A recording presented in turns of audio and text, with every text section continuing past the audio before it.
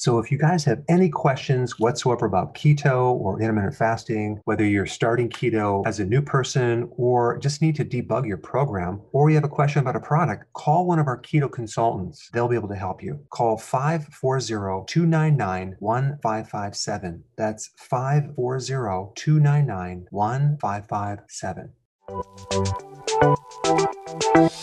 Welcome to the Dr. Berg's Healthy Keto and Intermittent Fasting Podcast, where Dr. Berg takes you on the journey for the truth about getting healthy and losing healthy weight.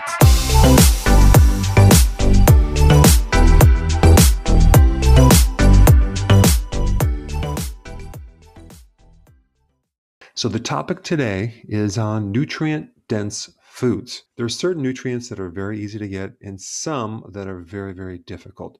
Probably out of all the nutrients, the one that is the most difficult is vitamin D. In fact, it's next to impossible to get the vitamin D that you need from foods. This is why we have the sun, right? Now, probably one of the vitamins that is the easiest to get is probably vitamin K1, not K2, but vitamin K1, which has anti-clotting factors. And I would say B6 is pretty easy to get too. It's in so many different foods. But the problem is our requirement for potassium is so high, we need 4,700 milligrams, that's another one that's difficult to get unless you're consuming a lot of vegetables, minimally 7 cups. Now, you can also get potassium from meats as well. So you want to include all of your foods to figure out your potassium levels. Magnesium is another one that a lot of people are deficient in, but if you're consuming enough vegetables, you're going to get magnesium.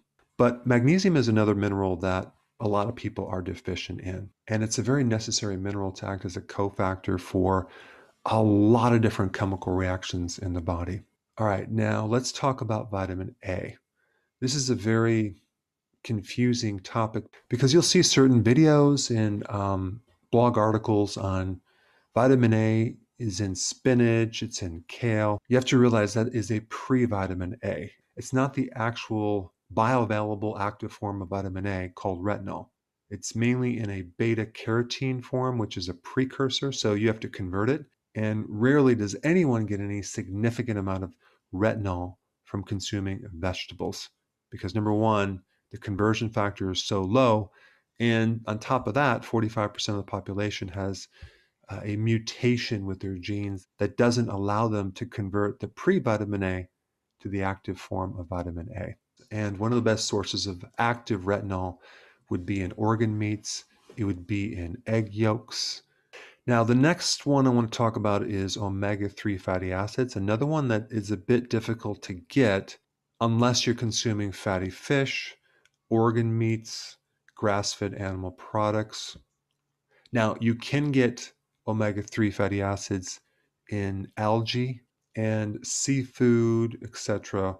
But the precursor to the omega-3 fatty acid DHA is something called ALA, which is in walnuts, it's in other plants, it's in certain seeds, but the conversion factor is very, very small. So even though ALA is an omega-3 fatty acids, it's kind of like a precursor. It's not the actual important DHA omega-3 fatty acid itself. Now, the next set of nutrients I want to talk about is trace minerals. Many, many, many people are deficient in trace minerals simply because unless you're consuming food from the sea or sea kelp or shellfish, you're not going to get a lot of trace minerals. However, there are a good amount of trace minerals in organ meats. As we kind of go through this list and talk about what foods have certain key nutrients, that will give you a really good idea on what you should be eating or what diet you should be on. And then we get to the topic of iron. You have heme iron, which is a bioavailable iron, which is in animal products. And then you have non-heme iron, which are in vegetables and plants like spinach, for example, which is not very available to you. So the most bioavailable iron is from animal products. So as you can see, as we're going in the list, a perfect diet would be a combination of plant foods and animal foods. And let's not forget B12. B12 is in animal products. Now, plants do give us a good amount of vitamin C. And you can get a good amount of vitamin C from berries like blueberries, blackberries, which have a low glycemic index. Now, many people are trying to get their vitamin C from fruit. The problem is that there's just too much sugar in fruit, and the fruit nowadays has been grown with high levels of sugar, carbohydrate. So we're not going to recommend that. But you can get a good amount of vitamin C from vegetables, which are low in sugar, even though they're high in carbohydrate. But a lot of that carbohydrate is fiber, which does not affect your blood sugars. Now, even though antioxidants and phytonutrients that are in our foods are not classified as essential nutrients, I'm going to add this to the list simply because there's so many benefits of these phytonutrients. For example, the phytonutrients in garlic, anti-cancer, antimicrobial, are off the charts. So a lot of spices and herbs and classes of vegetables like cruciferous give you additional nutrients like phytonutrients that go way beyond just the essential nutrients that most people think with. So if we take a look at the foods that are most nutrient dense, at the top of the list we have organ meats. Grass-fed liver, of course, grass-fed heart and brains are loaded with bioavailable nutrients. So you don't need much of it, but a little bit on a regular basis would be very, very helpful. Plus, vitamin K2, which I haven't really talked about, is in organ meats, it's in fatty meats, it's in egg yolks, it's in grass-fed dairy. And then we get shellfish, which not only has the omega-3 fatty acids, but it's loaded with trace minerals and vitamins and minerals. Salmon, great source of omega-3 fatty acids, plus it has trace minerals and a great source of protein as well. And number 4, we have cruciferous vegetables. So we have great amounts of phytonutrients that are anti-cancer, but we also have potassium, magnesium, trace minerals, vitamin C, but we're not getting retinol from cruciferous vegetables.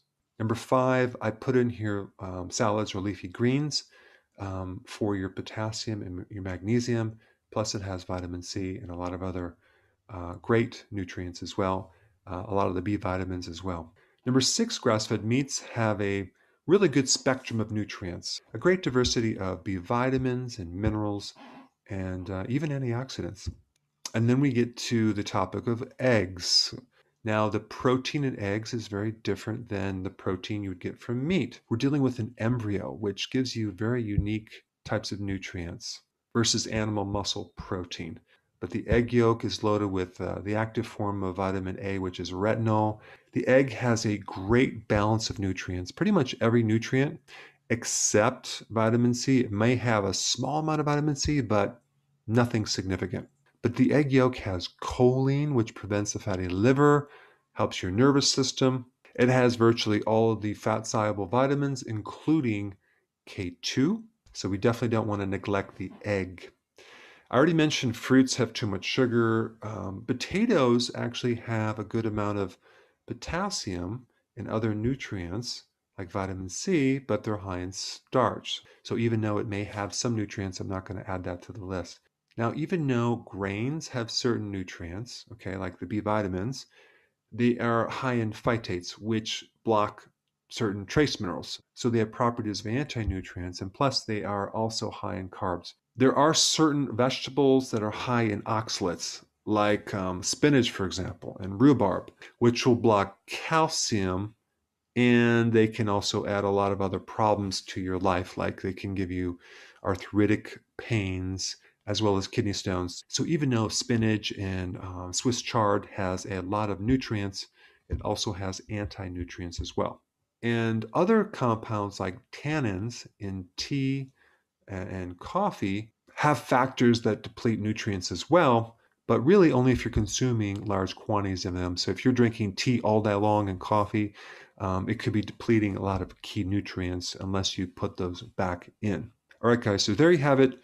The 7 most nutrient-dense foods.